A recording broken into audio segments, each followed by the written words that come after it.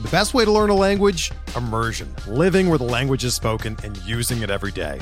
But if that's not in the cards this year, you can still learn a language the second best way, and that's with Babbel. Be a better you in 2024 with Babbel, the science-backed language learning app that actually works. Don't pay hundreds of dollars for private tutors or waste hours on apps that don't really help you speak the language. Babbel's quick 10-minute lessons are handcrafted by over 200 language experts and help you start speaking a new language in as little as 3 weeks. Babbel's designed by real people for real conversations, and their tips and tools are approachable, accessible, rooted in real-life situations, and delivered with conversation-based teaching, so you're ready to practice what you've learned in the real world. Here's a special limited-time deal for our listeners. Right now, get up to 60% off your Babbel subscription at babbel.com/Blue Wire. That's 60% off at babbel.com/Blue Wire, spelled BABBEL.com/Blue Wire. Rules and restrictions apply.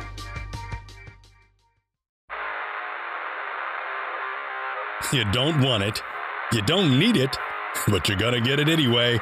The Kevin Sheehan Show. Here's Kevin. Rafa is coming to DC, Tommy. Rafael Nadal. How do I know that? Well, because this morning, roughly 20 minutes ago, my wife, who couldn't care less about sports, sent me the following text. I want to go see Nadal play at the City Open. Can you please get tickets? Okay. I mean, I had no idea that my wife was a Nadal fan. No idea. Rafael Nadal is going, he missed Wimbledon, right. And he was sort of banged up off of the French. The City Open, which is the tennis tournament that has taken place at 16th and Kennedy, whatever they call that stadium now. I was a ball boy at 12 years old for that tournament for a couple of matches, including, I think I've told you this before. Like Kramer? I was not nearly as disruptive as Kramer was, but I think I've told you this story before. Maybe I haven't, but I ball boyed a Jimmy Connors match at the. I don't think you've ever told me. It was when it was the Washington Star tournament. Anyway, that was a long, long time ago. This tournament has had many, different faces and sponsors and names to it, but it has been at that Rock Creek Tennis Center at 16th and Kennedy for, I bet you, close to 50 years. It's a Donald Dell creation. Yes, it was. It's his baby, right? I'm pretty sure it was. Yes. Yeah, and it's remarkable considering that the area has lost 2 PGA events. Tennis PGA events, yes. Still manages to hang on to the tennis tournament. And this year, a big injection of excitement with Rafael Nadal showing up. I don't know what the spectators are going to be at 50% capacity according to the press statement for this. So yeah, that's a shame. That's too bad. Nadal has I don't think he's ever played in Washington before. I believe that's true. I could be wrong about that, but I don't think Nadal's ever played this event before. I wonder how that came about, how they managed to land him, and what his real commitment is. Is it one match and then a sore calf and I'm done, like a lot of these guys do when they come to Washington? Yeah, that's a good question. Yeah, I don't know how much Nadal's ever done that. There are some players that don't do that. But most of the big names I've found, for this tournament, my impression is they usually bow out at some point with some nebulous injury. They just make a showing. Yeah, it's not the tune-up for the U.S. Open because this thing runs July 31st through the first week in August. The U.S. Open is the last week in August into the first week and a half of September. Very exciting. Yeah, it's still very cool. I'm going to give you sort of my version of the history of this event, and it may be inaccurate in spots, but it was an event that I went to a lot as a younger person because I was into tennis and I played tennis. And then as a young producer at Channel 5 working for one of our favorite people, Steve Buckhantz, we did, and this is the God's honest truth, for the week of that tournament, we did a 30-minute live highlight show live from Rock Creek Tennis Center every single weeknight during that tournament. So we would do, Buck would do his sportscast, and then we at 11:30 after one of those shows. I forget what was it wasn't America's Most Wanted that ran at 11 o'clock. I'm blanking on the show that would run at 11 o'clock following the 10 o'clock news. But whatever that show was would run, and then we would go live at 11:30, nobody there, to do a 30-minute tennis show on Channel 5. And let me just tell you something, because I don't think you're going to know this name, but there may be a couple of people out there listening that know this name. Buck hosted it. I produced it. And this was like for 2 straight summers. And the guy that directed it, his name was Glenn Weiss. Glenn Weiss has won 14 or 15 Emmy Awards as a director out in Hollywood. He's won Tony Awards. He's won Emmy Awards. If you ask me specifically what the big shows that he's done, or the television shows that he's been a part of, I know that he was a big part, I believe, of the Regis Kathy Lee show early on. I think he directed that. Glenn's not listening, I am sure, to this. And if somebody can tell me specifically what he won awards for, but I think he produced the Regis and Kathy Lee show for a long period of time, but he's been a very successful Hollywood director. You see, listen to this. I know what you're going to say. I just remembered it. I didn't remember it when you asked me before. It's this tennis thing that got me into it. I asked you if you got any Hollywood-type friends, and you beg ignorance, and then you trot out this story. Well, I would never have thought of Glenn without the tennis discussion that we just started and thinking back on this 30-minute show that we did, which, by the way, I can't imagine, even though tennis was much more popular back then, we're talking about in the super late 80s, early 90s, than it is now, it still couldn't have been watched by many people. Let me just tell you, Glenn was the greatest guy, the nicest guy. And he also directed the 10 o'clock news back then. He was a Maryland guy. I'm pretty sure he went to Maryland. Anyway, make a long story short, great guy. And I remember very clearly Glenn saying, I don't really like tennis. I don't know anything about tennis. So you just tell me what we should be doing on this show. And Buck was never much help either, because Buck would show up for his 10:45 sports segment at 10:40, and then after that was over, the 5-minute drive from Chadwick to the studio, right? Well, it wasn't to the studio. He was coming down to the tennis center. We would do. Oh, okay. Yeah, we would do the sportscast. It took him live. a little bit longer to get there then. And then he would walk in and he would do the sportscast, and then he would say, "What are we doing here in this tennis thing?" And it was I remember it was the first year that they went from clay courts to hard courts. See, when this tournament started in the 70s, and I think you're right about Donald Dell, I think it was very much just a clay court tournament. It was part of the clay court summer series. I remember all of the clay courters played the event, but the big-time hard court players never played the event. The guys that were tuning up for the U.S. Open didn't play it. So, guys like Vilas, who was a great all-around player, number one player in the world in the 70s and then into the 80s, was always there. Harold Solomon, who was a local from Silver Spring and was a top-ranked men's tennis player but was more a clay court specialist, would show up. And then it seemed like a bunch of South Americans because the South Americans were all clay courters.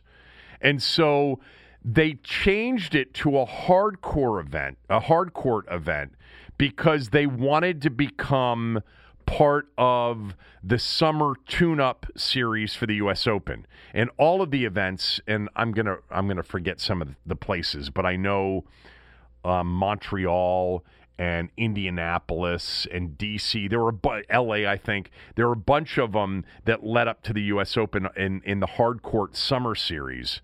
But, Tommy, I'll tell you what, when they were playing on hard courts here, it got so hot because, and this is, again, somebody may correct me on a lot of what I'm saying. This is my memory of it. They attracted good players, but they never attracted all of the best players because this event always had a reputation of it's too hot to play in D.C. in late July or early August. It's just too hot. And when they went to hard courts, it was brutally hot because it's much harder, and the temperature on court on a hard court is much hotter than it is on a clay court.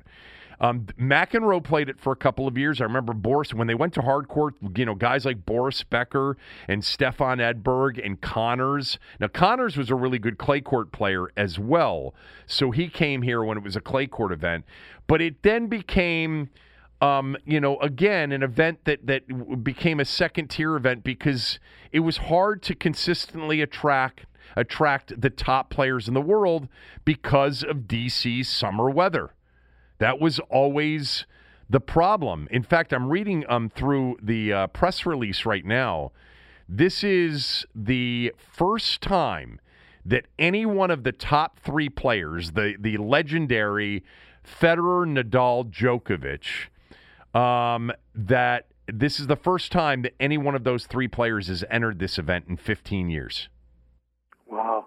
It is. It's great news. And I'm sure there will be more demand for tickets since they're limited right now. Oh, yeah. No, Nadal's he's a massive draw. Yeah. A massive draw. I'm sure I'll get calls from I usually get calls from my tennis friends this time of year, seeing if I can get them tickets, and it's usually very easy to do. I don't think it'll be easy this time. Do you get a lot of calls from your tennis friends this time of year? I get tons of them. Oh man, I have many friends. I have a lot of memories about this. By the way, there's a statement in here from Mark Ein. Mark Ein, who is the owner of the team tennis, the Washington team tennis team. I don't know the name of that team right now. The Castles. The Castles, thank you. Mark's a BCC guy. I've had Mark on the show once or twice over the years. Anyway, Mark was a guest on Cigars and Curveballs podcast as well. There you go. Good guy. Yeah, really good guy. By the way, Mark was a really good tennis player, and even when he became the owner of the Castles, was still a nationally ranked professional doubles player.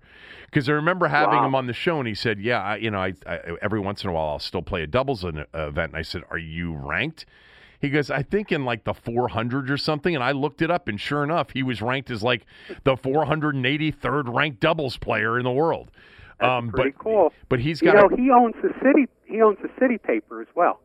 I didn't know he owned the city paper. Yes, he does. He owns the city paper.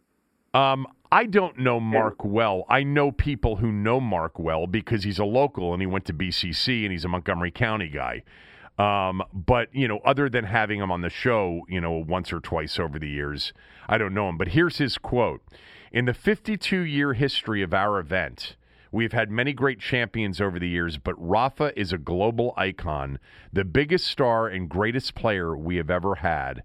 What a wonderful day for all of us to celebrate the return of great summer traditions in our community like the City Open. So is this his tournament now? I didn't know that. I think it is. Okay. I think it is, and I'll bet you, given his involvement in World Team Tennis, he's the and one just that in made the it tennis happen. Community, that he was probably influential in something like this. That's right.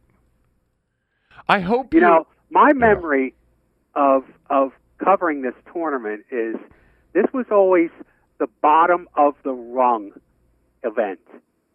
In other words, when you first got to the paper and you were low man on a totem pole, there's two things you had to cover: the Kemper Open and the tennis tournament. So my first year or two there at the paper, I had to cover the tennis tournament because, there wasn't, this is the early 90s, 92, 93. You're right, it's always hot. And there's no elevator up to the press box in that stadium. And that press box is really high up. And you got to go down, get quotes, and then you got to go back up. And it was usually low man on the totem pole got to cover this event. So the first, as I, ventured into broadcasting as sort of a second professional career, which I've talked about before, the first gig I got was basically doing some weekend updates for a couple of weeks when Meredith Joseph, who was terrific at doing updates, left on maternity leave. And it was late spring-ish, and I said, look, ask me to do anything. I'll do whatever you need me to do. And either CJ or Todd Castleberry said, we'd love it if you'd go down to the tennis tournament and do updates from there this week. So you're 100% right. Low man on the totem pole. Yeah, it was. And I would sit way up there at the top of that thing in the press box where Charlie Brotman was. I can remember many days when I'm sitting there doing updates, it was just me and Charlie in the in the press box. Charlie doing the PA system stuff from way up there. And at least we were undercover up there, but it was warm. So it's always been a secondary tier event. But for several years, again, I would say the 80s and the 90s, it was part of that series, which included the cities, Toronto, Montreal, whatever it was, Cincinnati and Indianapolis and all of those places leading up to the Open. So, but a lot of the best players would commit and then back out. What's the weather going to be like? And once they found out it was going to be 90s and humid, they're like, nah. Remember recently, and I don't know the current history or the current situation with this, I just know the history is that there was many years ago, they turned it into a women's event simultaneously. Is that still the case? I didn't know that. Yeah. I don't know. Okay. Well, they had a women's event as a way, I guess, to try to attract. Here's, Tommy, on the PGA thing, the first thing you said, we've lost 2 PGA events, but this thing has remained alive.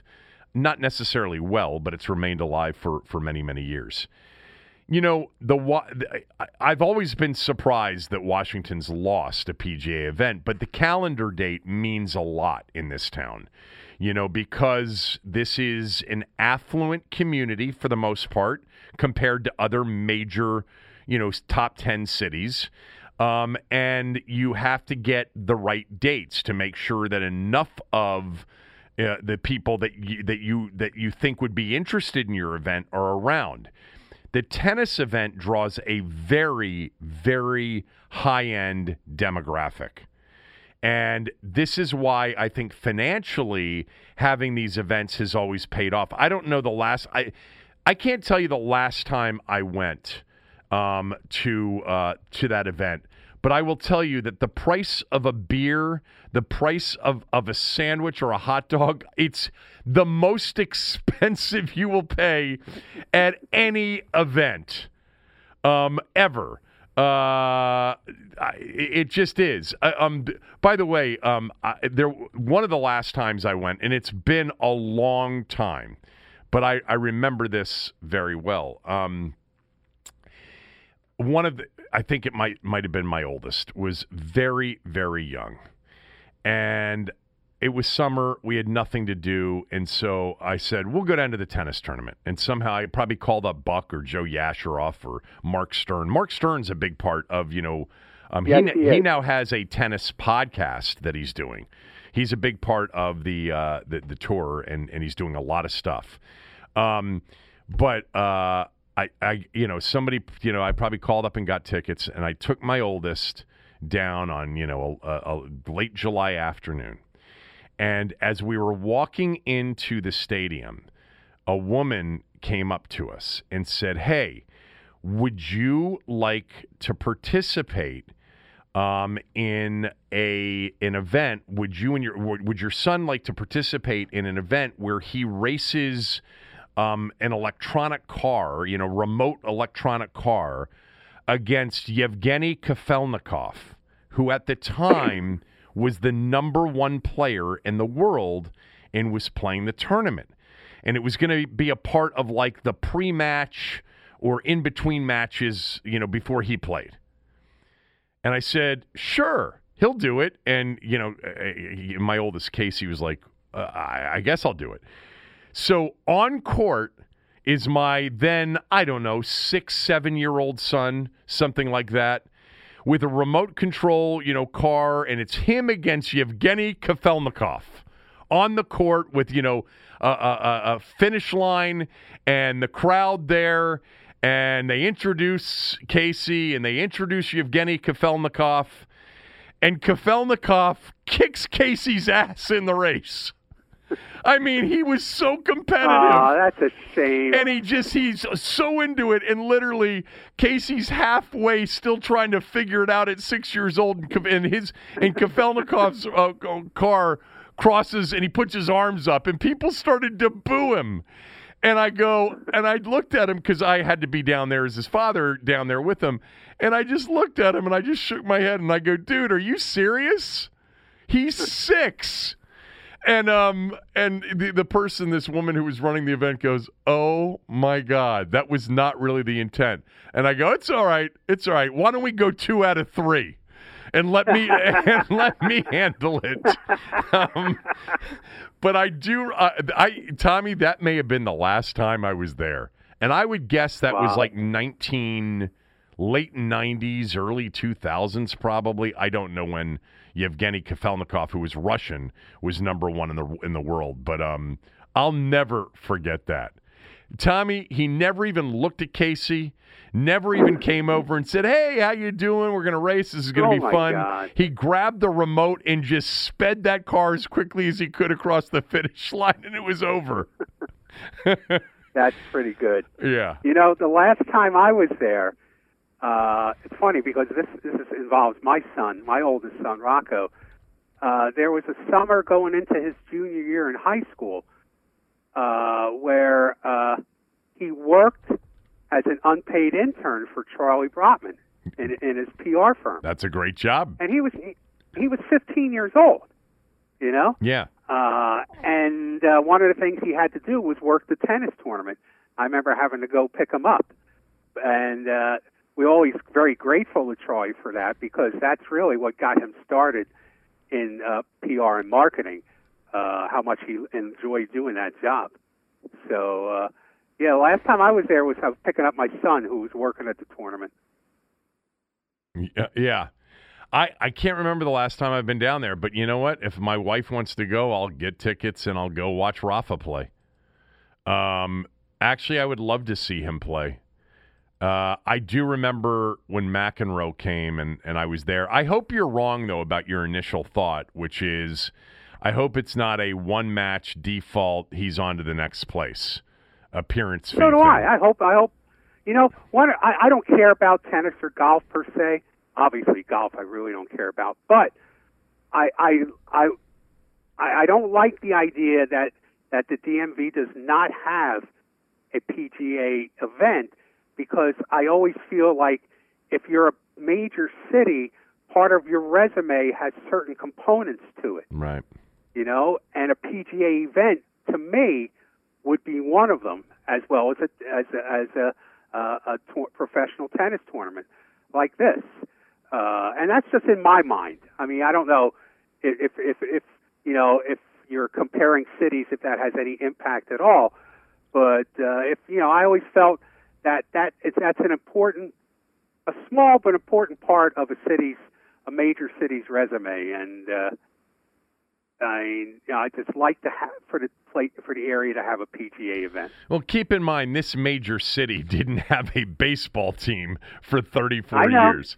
It's really, I know, but yeah. but it's dramatically changed. Yes, it has. Yes, it has. But it was dramatically changed in the early to mid 2000s too, and we still didn't have a baseball team. That was really, well, we were among the top 10 cities in America, the top 7 cities population-wise, DMV-wise, metropolitan area-wise. I think for a while we were the only one without 4 professional sports teams, right? Pretty sure. Right.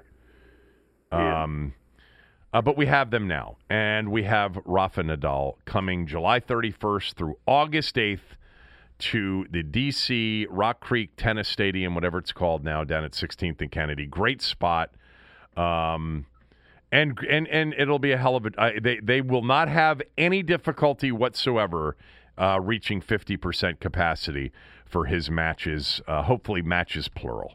All right, let's take a break. When we come back, I want to talk about the Nats a little bit. Also, Bill Barnwell from ESPN, who writes really long pieces, just put one out moments ago about NFL MVP favorites. We'll talk about that a little bit and other things Washington football team related right after these words from a few of our sponsors.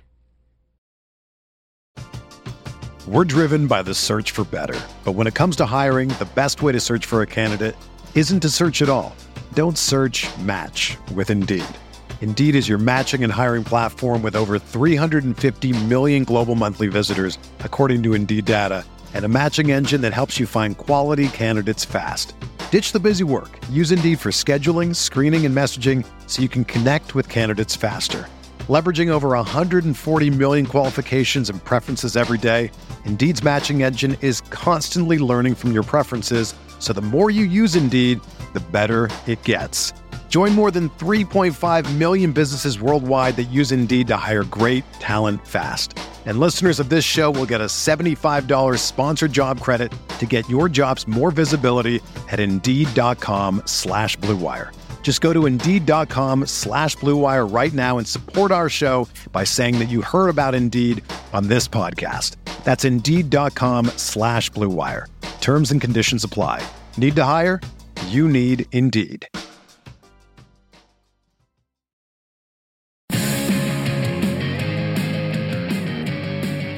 During our little break there, Tommy, I Googled Glenn Weiss, who I had worked with at Channel 5 many, many, many years ago, because I want to see exactly the details of Glenn Weiss's career. He has a Wikipedia page, and there's, a lot of information. But what he's most remembered for, so he's an American producer and director, 14 Emmy Awards, 6 Directors Guild of America Awards as a director and producer for various awards shows and reality shows, including the Tony Awards, the Kennedy Center Honors, and the Academy Awards, okay? Wow.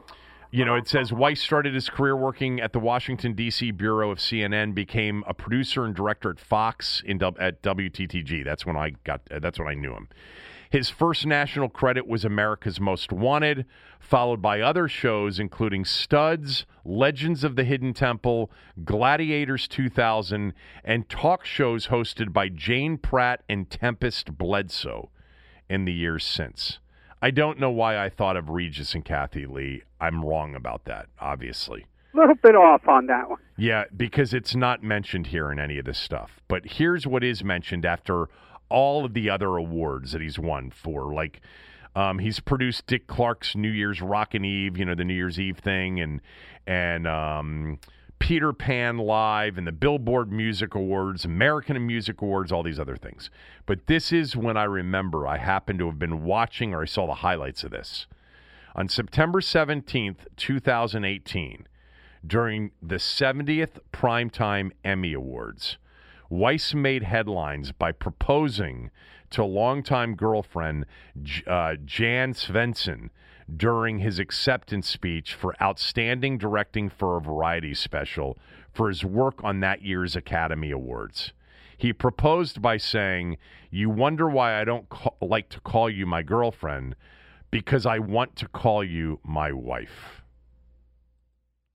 And that's what he did during those 70th Primetime Emmys. And I do remember that. I don't know that I was watching it live, but I think several people from the old Channel 5 days created a group text and said, "Have you seen this yet?" And that's how I saw it. He was really such a terrific guy, is my memory. And now that you've brought him to my attention, I'm going to reach out to him.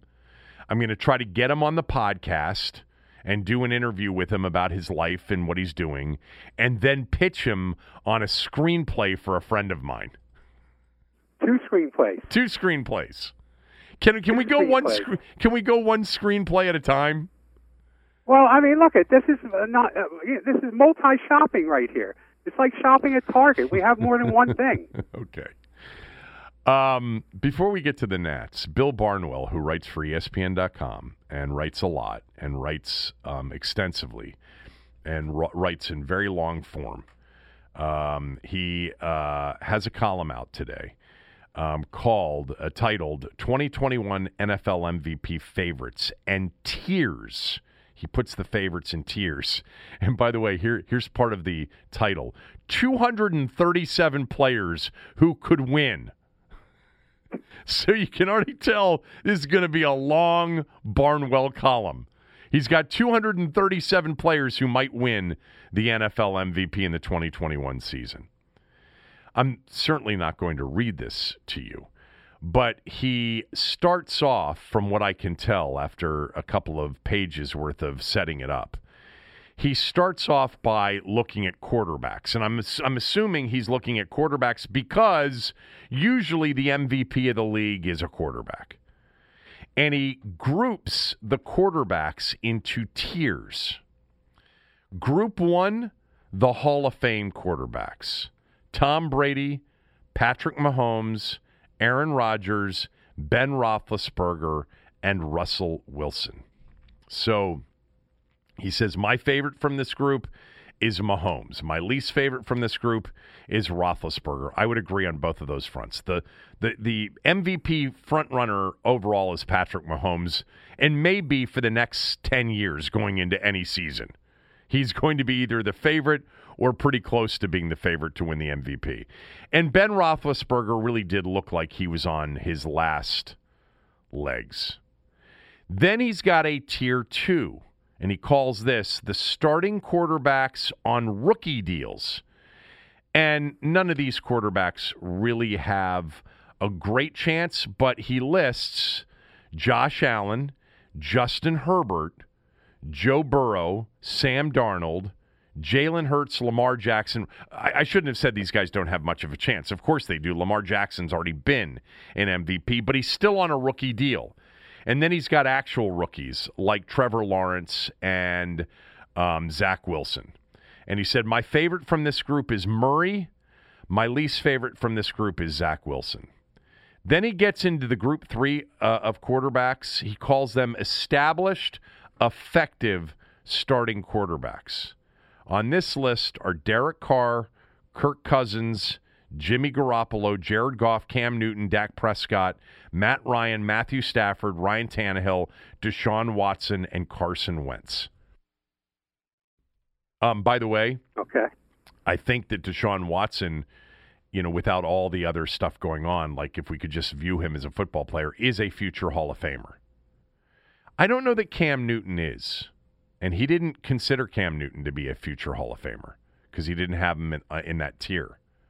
Matt Ryan, future Hall of Famer or not, he doesn't have Matt Ryan in that tier. Ryan and Cam Newton will be, guys right now based on their career so far that people will start to talk about as potential Hall of Famers. Anyway, he says his favorite from this group is Dak Prescott. And the least favorite from the group, and he says, I'll leave Deshaun Watson in his situation alone, and he said Jared Goff. And then he's got, and this is why I brought this story to everybody's attention. I knew there was a reason. I just had to wait for it. Look, I've shortened his story as much as it can be shortened. The group 4 of quarterbacks to consider, because he's considering every quarterback in the league as a potential MVP candidate. Not really, but he puts them in tiers. Group 4, low-end starting, high-end backup quarterbacks. Teddy Bridgewater, Andy Dalton, Taysom Hill, Tyrod Taylor, Jameis Winston, and Ryan Fitzpatrick.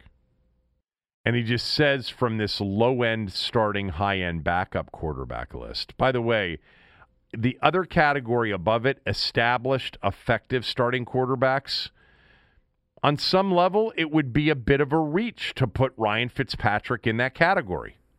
Don't you think? Well, of course I think so, but there's this delusion going around that Ryan Fitzpatrick is found money somehow for this Washington football team. Well, I mean, established, effective starting quarterbacks. You know, I know Jared Goff started in a Super Bowl, and I know Jimmy Garoppolo started in a Super Bowl, and I know Carson Wentz was a potential MVP in his second season, but I would not take Garoppolo or Goff ahead of Fitzpatrick. I wouldn't take Cam Newton. I wouldn't take Cam Newton ahead of Fitzpatrick right now. I would obviously take Prescott, Ryan, Stafford, Watson, Cousins, and probably Carr ahead of Fitzpatrick. I would take all those guys, and the ones even you wouldn't, because I think their upside is much bigger. And I mean, I don't think Cam Newton's upside. Cam Newton. I mean, he had he could have gotten Cam Newton. He chose not to, and he coached him. I know. Yeah. You considered I get that, but Bill Belichick chose to take him. That's true. You know, I tell you what. If between Ron Rivera and Bill Belichick, I'm going to go with this Super Bowl coach, winning coach. So, of the low end starting, high end backup quarterbacks category, he says, my favorite from this group, like among these guys who could come out of nowhere. And he writes, by the way, listen to this, Tommy. A borderline starter winning MVP, we've seen quarterbacks who looked like they were fading out of starting work win this award in the distant past. You have to go back 40-plus years, but Ken Anderson in 1981 and John Brody in 1970 won years removed from their last appearances in the Pro Bowl. The year before he won the MVP, Anderson threw 6 touchdowns and 13 picks. Nobody would have pegged the veteran as a plausible candidate, and yet that's what happened. Of course, that season in 1981, Ken Anderson led Cincinnati to the Super Bowl, where they lost to Joe Montana and the 49ers for the 49ers' first win. Brody in 1970 lost. I believe he lost in the NFC Championship game to the Cowboys at Candlestick. And the Cowboys ended up losing that Super Bowl to the Colts. So out of this group, if somebody were to emerge, he writes Winston. He goes, and by the way, I'm totally with him on this. Winston, he goes, I'm tempted to pick Fitzpatrick, given that the Harvard product is joining a Washington team with a great defense and has actually been a very good quarterback for most of the past 2 seasons. But Winston is the easy pick here. Playing for Sean Payton with Michael Thomas at wide receiver behind an excellent Saints offensive line, Winston has the chance to blow away expectations and his previously established label as a gaffe-prone quarterback. He certainly could lose the quarterback competition in camp to Taysom Hill, and spend the entire year on the bench, but we're looking for the highest upside, not the highest floor. By the way, he picked Tyrod Taylor as his as the least likely from that group. I am so with him on Jameis Winston. I I love the Saints this year and their possibilities. I don't know why I love Jameis Winston so much as a quarterback, but I just think that he is going to have a second part to his career, a second act to his career. And I think you're right. And here's one of the reasons why I like him. I mean, besides the talent. And let's face it, he came out of, Florida State, right? Yeah. With real negative baggage. Well, the Publix incident, yes. Yeah. He came out with negative baggage. There were other incidents besides that. Yeah. As well. But everything I've read or heard about him in Tampa was that he was respected and liked by all his teammates. Everybody. I told. Yeah. First of all, let me just make sure. I think most people have heard the story about the Publix, shrimp incident or lobster tail or crab tail, crab claw incident, when they said he was stealing the whatever the seafood item was out of a Publix. That incident was simply put. That the story's been told many times, I believe. This was something that was being provided to a lot of Florida State players, like some free, stuff. Winston couldn't say that he accepted free stuff because it would have ruined his eligibility. So they had to say that he stole it.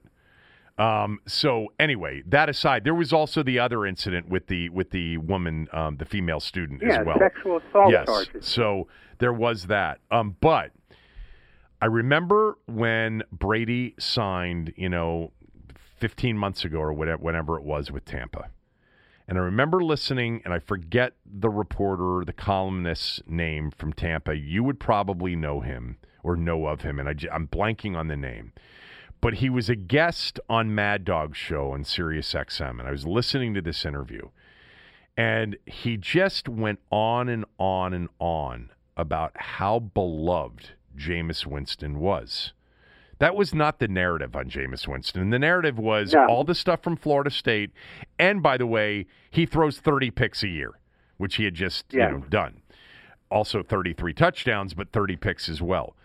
And he said Jameis Winston is so respected, so well-liked, from media to fans to every single person, player and coach in that locker room. And the guy said he had talked to various players and coaches, and they were super excited about Brady, don't get me wrong. But he said they really said to a man they were going to miss Jameis Winston in their locker room. And I remember sitting there listening to that going, I had no idea. I always liked him as a player, and I always thought that there was a chance that he could become a good quarterback, but I had no idea about that. But then, think about it. To a certain degree, Sean Payton, for all intents and purposes, they signed him to a very cheap deal, obviously. But I think he believes Winston is Drew Brees' heir apparent. I don't think he believes it's Taysom Hill. I could be wrong. I would agree. I agree with you. I mean, I don't look. Taysom Hill, we're talking about upside. Taysom Hill seems to have a very limited upside. We've seen what he can do. I think we've seen the limitations of his abilities at a quarterback role. Winston, I don't even think we scratched the surface yet. I don't think we have either. What he can do. I don't think we have either. And he not only has a great coach, he's on a really, really good team. A team's got an excellent defense. It's got, arguably the best offensive line or a top 3 offensive line in the game. It's got Alvin Kamara. It's got Michael Thomas. They need him healthy, obviously. And Winston is, what is he? He's 28. I'm looking it up right now because I want to know exactly how old he is. A lot of these quarterbacks don't really hit their stride until mid to late 20s. He's 27 years 27. old. Okay. Yeah. Wouldn't surprise me if the Saints are really good and Winston has a big year. And I hope I'm right about that to a certain degree. Not at the expense of Washington's standing in the NFC, but I hope I'm right that he ends up being and having a second act to his career. I really do. He's got tremendous. You could tell this from Florida State. Tremendous innate leadership skills, which has always been talked about with Winston. Remember, he had a chance to be a Major League Baseball pitcher as well. Yeah. Terrific athlete. Right. I won't bore you with the rest of Barnwell's story, which includes, going through like the MVP list, running backs and wide receivers. And let me just see if he puts Chase Young into the conversation at all. Must be. What about Terry McLaurin? On the wide receivers, candidates, 33. He does have Terry McLaurin listed as one of the 33 wide receiver / tight end candidates. He says Devontae Adams would well. What'd you say? I would as well. I agree with that. Absolutely. Yeah, it's just that, superstar pass rushers. Does he have Chase Young listed here? He does. He's got Chase Young listed among the 31 superstar pass rushers as possibilities. In fact, he does So basically, and then he ends with kickers. NFL MVPs are usually quarterbacks, occasionally running backs, rarely wide receivers, very rarely defensive players. Lawrence Taylor, Alan Page, Lawrence Taylor, and Mark Gastineau are the only 3 defensive MVPs in NFL history. And then he's got kickers only because Mark Mosley won the NFL MVP in the abbreviated 1982 season. So the Washington football team, they got players making lists left and right, don't they? Apparently they do, Tommy. Apparently they do. That's a big step, right? They don't usually make lists. You know what? They haven't had a lot of players that have made a lot of these kinds of lists in recent years. No. Let me just big see. Step. I wonder if Montez Sweat is on the pass rusher thing. Let me just check that real quickly. I doubt he is. He's not. Yeah, because you're not going to put 2 pass rushers from the same team, 2 young pass rushers from the same team in that list. Mm-mm. As long as we're on this subject, Patrick Mahomes would be obviously my number 1 pick to be the MVP. But there are 2 players who are going to be on very good teams, contending teams that are defensive players, that I think, like, this is, a real outside-the-box pick. Aaron Donald and Myles Garrett. 2 players who are on 2 teams that are considered to be deep into the postseason kinds of players. If you told me a defensive player wins the MVP or is in conversation, Aaron Donald, Myles Garrett. Well, I'll tell you what will negate that. If the Rams are in the Super Bowl, Matt Stafford's going to win the MVP. More likely than not, if they're in the Super Bowl, it's because Matt Stafford, had the kind of year that I think he's totally capable of. And, by the way, flipping it around, if Cleveland's in the Super Bowl, it may not be solely because of Baker Mayfield. Right. But I agree. All right. Wanted to also mention that on the radio show this morning, we did a segment on, in line with sort of what Tommy was talking about, people excited about Ryan Fitzpatrick, whatever. I am excited about Ryan Fitzpatrick. I think there's a chance he could be a really solid quarterback for Washington this year. But we did a Twitter poll, and then we took calls on how many NFC teams are obviously better than Washington. Just so you know, Washington pretty much consistently across the board in terms of futures odds are like 9th or 10th best odds out of 16 teams in the NFC. I know a lot of you think that, they should be like the favorites or in the top 5. They're not. Like, the best you can find them is like 8th best odds. So, like, literally the middle of the pack of the NFC. But more likely than not, you're going to find 8 or 9 teams with better odds than Washington to win the NFC Championship. Personally, I think there are 6 teams that are obviously better. Tampa, the Rams, the Packers with Rodgers, Seattle, San Francisco, and New Orleans. I think those are the 6 that are obviously better than Washington going into the season. It's an NFL season. Anything can happen. But on paper, those 6 teams, I would say, are obviously better. I don't think Dallas is obviously better, although I think they are better on paper. I don't think Arizona is obviously better, but if you force me to wager on one of the 2 teams making the winning the NFC Championship, I'd probably wager on Arizona. But after that, you'd probably pick Washington.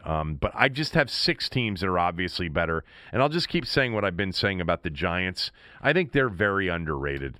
And if Daniel Jones turns out to be a decent quarterback, I think the Giants are going to be a good football team this year and be the surprise team in the division and one of the surprise teams in the NFC. And, I'll just reiterate what I've said before. They beat Washington twice last year. And they were really close in about 4 or 5 of their losses. They very easily could have been the NFC East champs without their best player in Saquon Barkley and with the same sort of quarterback issues that Washington, every team in the division last year had quarterback issues. Dallas started 4 quarterbacks. Yeah. Washington started 4 quarterbacks. Philadelphia started 3, and the Giants started 2. And that is the reason more than any other that the division was historically bad. If you don't see that again this year, the division will be much, much better. It'd be hard for it to be worse, but it'll be much better. You must have eaten your Wheaties this morning because I got to agree with almost everything you said there. I agree with you about where the Washington football team probably ranks, about teams that are not obviously better, but if I had to pick between 1 or 2, those teams who I would pick, and that the Giants, I think, are really underrated. If Daniel Jones, if they're healthy. Yeah, their offensive line is a big question mark. We still don't know a lot about the coaching staff. Jones is everything for them, but they have talent, as does Dallas. You know what? Philadelphia doesn't suck talent-wise. I wanted to make just one other quick. But they have a whole new coach, a real quarterback mess. They're in trouble. There's a big difference between the AFC and the NFC, and the big difference is the top teams in the AFC have no quarterback uncertainty. Kansas City, Buffalo, Baltimore, Cleveland, Tennessee. They all have solid, really good quarterback situations with no uncertainty. If you want to put the Chargers into that conversation with Herbert, because a lot of people think the Chargers are going to make a big, step this year and be a playoff team.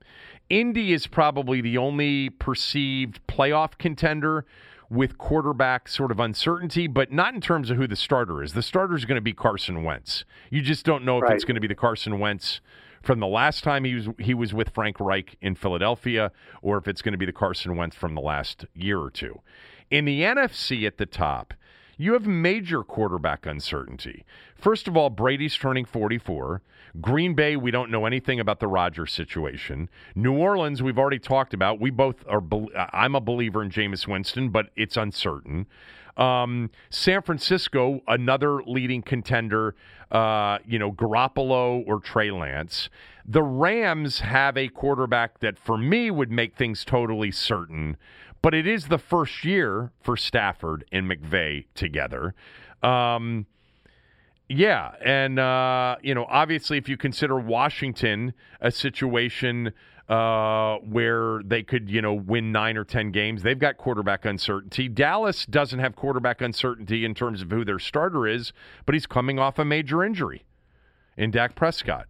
AFC, yes. Much more stable. Are we in agreement on that, too? I'm telling you. Wow. I don't know what the point of the podcast is today, because you must have eaten a good breakfast, because your brain seems to be working in the right direction this time. All right, well, let me take a different path then. We'll do that right after these words from a few of our sponsors.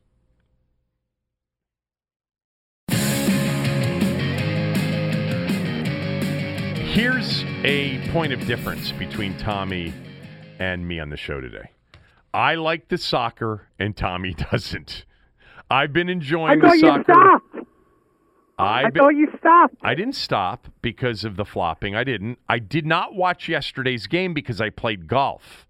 But I watched the game the day before, and I will watch the final on Sunday between Italy and England at Wembley. But I am going to tell you that I did not realize that on a penalty kick, if it was missed, that you could then follow it up and score, that the game was live after a missed penalty kick. I'm not talking about the penalty kicks at the end that decide the game. I'm talking about during the game. Harry Kane, the star of England and one of the stars of soccer, Harry Kane had a penalty kick in extra time, missed it, but the ball bounced back to him, and he then scored on the follow-up. I thought if you missed the penalty kick, they stop and that's it. But I was wrong about that. I'm learning. I didn't watch it live. I watched the highlights. I heard that the scene at Wembley with the crowd was just insane yesterday. Can't wait for the final on Sunday between England and Italy. So we don't we disagree on that. This is not a conversation that you wish even took place. Conversation about what? Soccer. Oh, I'm sorry. I kind of nodded out there for a minute. Want to talk about the Sorry Nats? about that. How about Juan Soto last night, early? That was a bomb. Yes. Yes, it was. Set the tone right from the start in the first inning. And they wind up scoring 15 runs, without Kyle Schwarber in the lineup. Has to be a big emotional lift for them to be able to produce that kind of offense without the big bat of Schwarber in there. Josh Bell is operating on all cylinders now for this team. Right. Between Schwarber before he got hurt and now Josh Bell, Rizzo hit a home run with both of those signings, low-cost signings coming off of bad seasons for both of them. Again, they still are managing with Strasburg out, and now with Schwarber out, they're still managing to tread water, to keep this thing close enough that one hot run can put them on top of the division. So, it's a big win on the road against a very good team in the Padres. And the other news that came out is Juan Soto is going to compete in the home run derby, and he's going to be matched up in the first round against Shohei Ohtani. That is going to be a marquee matchup. Yes. That'll be exciting. Agreed. Yes. A couple of things. First of all, Josh Bell's turnaround is amazing. I think he went from hitting 206 at the beginning of January, then June. He hit 313 in the month of June, and he's already off to a super hot start in July. Secondly, this is the third time the Nats have scored 13-plus runs in their last, 12 games. They've had explosions. They were struggling so much offensively. They had that wild game, remember, against Philadelphia. Then they crushed Tampa last week, Tommy, with Schwarber going 0 for 4. Their two biggest offensive games of the year, 15-6 over Tampa with, I think it was 18 hits in the game. And then last night, 15-5 over San Diego with, I think, 17 hits in the game. Well, Schwarber didn't play last night, but he didn't help them in their 15-6 win over Tampa either. So they are capable offensively without him. But they just, Trey Turner in the lineup is a must for them. They lost those 4 games to the Dodgers over the weekend, and now they've won 2 of 3 against San Diego. I don't know if you're following this. The Marlins have beaten the Dodgers 3 straight. The Marlins. Baseball's crazy. The Dodgers seem to be turning back into that juggernaut, red hot. I think they had won 9 in a row, and they lose 3 straight after sweeping the Nats to the Marlins. But it's a good win. This whole 17-game stretch leading into the All-Star break and then coming out with the 3 games against the Padres on the other side. It looked like it was starting to go south with the 4 losses to the Dodgers, but they're hanging in there. Beating a red-hot and a great team in San Diego, 2 out of 3 so far with 1 more tonight, and it's Max against Darvish tonight. It'd be massive if somehow they took 3 or 4 in San Diego after that disappointing weekend at home against the Dodgers. Absolutely. You have to feel very good about themselves coming off of something like that. Yeah. I'm really psyched up looking forward to, the one stupid thing about the All-Star game this year, I'm looking forward to it, but, somebody in Major League Baseball made the decision to have the teams wear the same uniforms. The American League players wear AL All-Star uniforms, National League, NL All-Star uniforms. Instead of their own? So they're not going to be wearing their own uniforms. Oh, that sucks. That's stupid. Stupid. I agree. So God. stupid. We agree again. We agree again. I don't like doing these shows with you. I know. I like the Bucks tonight plus the 5, if anybody's wondering. I picked the Suns to win the series in 5, but the Bucks, I think, are going to get that thing that always seems to happen in a playoff series where they only shot 16 free throws, the other team shot 10 more, and then they complain about it, and somehow they get the benefit of the whistle tonight. Wouldn't surprise me if that happens. Now, them going to the free throw line is not a great thing, especially with Giannis. But I like the Bucks tonight plus 5. It was 5.5. It's down to 5 now, so there's some sharp money on Milwaukee. But that's my pick for the day. I gave you Milwaukee the other day in Game 1. That didn't work. So don't for entertainment purposes only, of course. But there you go. Well, here's my NBA contribution. I'm working on a future column, and I was doing some research. And I just wanted to drop this on you. It's no revelation, but it's always helpful perspective. Since the last time the Wizards won 50 games in a season and went beyond the second round, which was 1979, this franchise has a record of 1,442 and 1,894 losses. Why are you still doing this? And that, I'm doing it for a future column. Okay. That's nearly 6 straight seasons of losing. That difference. You mean the difference, the disparity between wins and losses? Yes. 6 straight seasons of what, losing all 82 games? Yes. Okay. Yes. Scott and that's Brooks. going to be incorporated in a future column I'm working on. Okay. A bigger picture column. Will you include that Scott Brooks got an assistant's job with Chauncey Billups in Portland? Why would I include that? I don't know. I just wanted to throw that out there for anybody that didn't hear about it. I was surprised at that. I'm not surprised that somebody wants Scott Brooks, to be a part of the organization, but that he would take an assistant job. But it's for a first-time head coach. The line for coaching the Wizards is around the block. According to NBC Sports Washington, they have a large field of coaches, candidates to choose from. So I wouldn't worry about the next Wizards head coach. They're lining them up. They're lining them up, Tommy, and they're saying, "All right, make your best offer." Yes, that's it. Who can do it for just under $1 million? All right, I'm done for the day. Are you done? I got one last thing. Oh, yes, Sunday. I got one last thing. Tell us about Sunday, please. Sunday, the benefit concert for the DC Rays, the nonprofit youth baseball organization I'm a big part of. King Soul, the great band, the band that'll change your life, is playing a benefit show Sunday, July 11th at Caddy's on Cordell from 2 to 5 p.m. Ticket donations, tax-deductible donations, are $25 a piece. You can go online to dcgrays.com in order to purchase your tickets. You could even do it that day on your phone if you walk up to the door and do it. You can buy them on your phone right there. So you can even buy them the day of. And there's a bit of news, I think, that you should know about, buddy. What? There's going to be a special performance, a special performer at this event. Who's the special performer? I can't say. I can't reveal it. Well, we already know the main act, but this is a special appearance from somebody? Yes. I'm excited about that. I can't reveal it. I'm excited about that. All right. Yes. Be there or be square. Yep.